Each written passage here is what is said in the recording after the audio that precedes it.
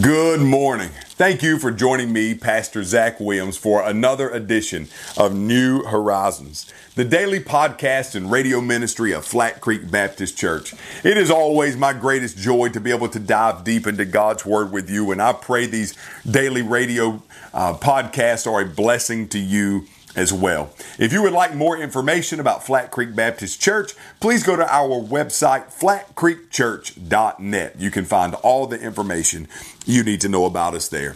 Today, we're going to continue walking through the book of Acts as we are in Acts chapter number 5. Now, when we think about Acts chapter number 5, when we, yesterday we're talking about the story of Ananias and Sapphira, and that story where God, he reveals the lie of Ananias and Sapphira, and both of them drop dead on the spot. And I told you yesterday, we need to have a healthy fear of God revived in the church today. You know, so many people today, they just believe they can trample on grace and they can just go on and do what they want to do. Friends, let me remind you that your liberty in Christ does not give you license to sin. You can't just go and do what you want to do. Paul, he argues against that in Romans 6 and says, what should we say then? Can those who have died to sin still live in it? Absolutely not. And so we can't continue living in sin once we have given our hearts to the Lord Jesus Christ. There's going to be friction between you and the Holy Ghost within if there's sin in the camp.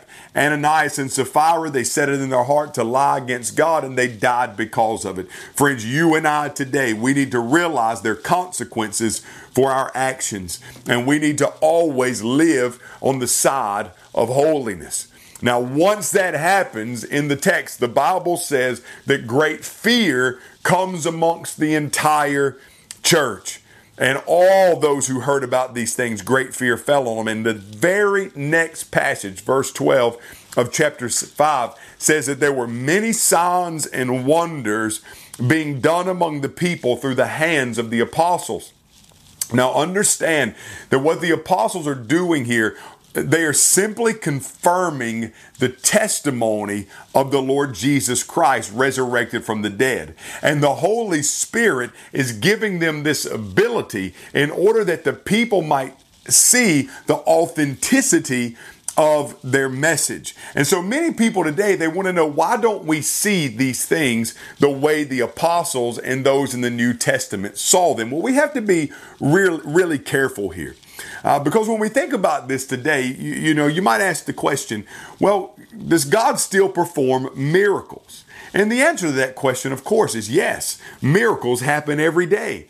People are saved every day, aren't they? That's a miracle.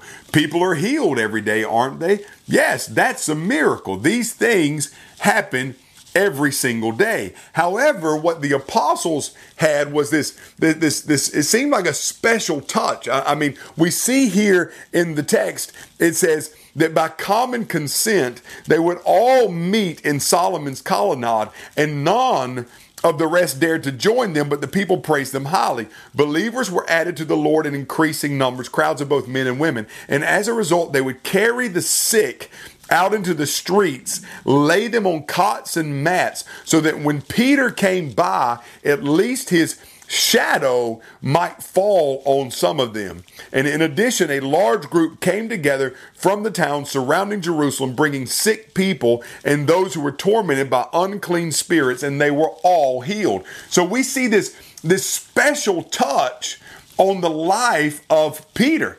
Peter, who at this moment is really the spokesman of the young church, he's the one who's standing and proclaiming the resurrection of the Lord Jesus Christ in front of the multitudes and the masses. And so he's telling them that Jesus is alive and that Jesus is on the throne and that Jesus is resurrected, and by his name, these things are happening and people are actually being healed. This is God's way of authenticating the message. And so you say, well, why don't these things happen this way today? Once again, miracles do happen, but why maybe not with this special touch and power that you saw on the Apostle Peter? And the answer to that question is Peter's operating before the New Testament is finished written. And so at this moment in time, they had the Old Testament, but they didn't have the New Testament. And so all these things are authenticating the message that Peter preached. Now, you and I have the full canon of Scripture.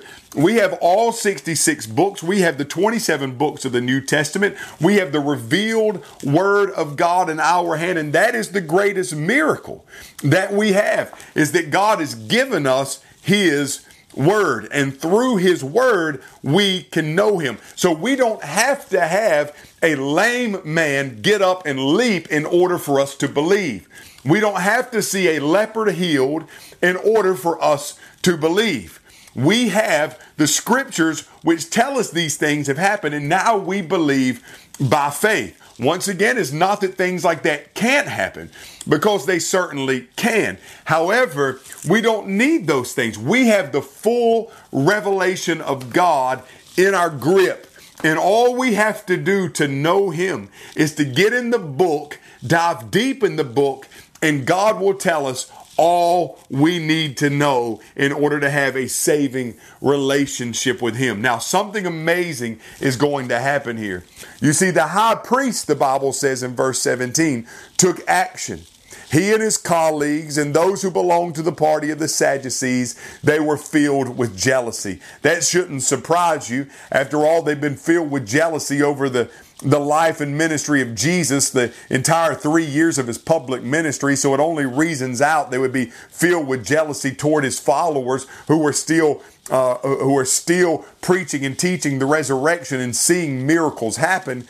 They're full of jealousy, and the Bible says, so they arrested the apostles, they put them in the city jail.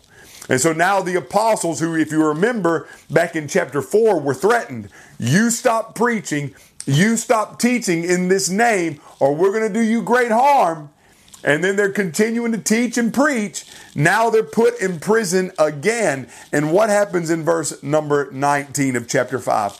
But an angel of the Lord opened the doors of the jail during the night. He brought them out and said, go and stand in the temple complex and tell the people all about this life. And in obedience to this, they entered the temple complex at daybreak and they began to teach. I love that text because it reminds me so much of what Peter and John said in Acts chapter 4. If you will remember in Acts 4 verse 19 and 20, Peter and John answer the Sanhedrin, whether it's right in the sight of God for us to listen to you rather than God, you decide. For we are unable to stop speaking about what we have seen and what we have heard. Peter and John said, we can't shut up about this Jesus.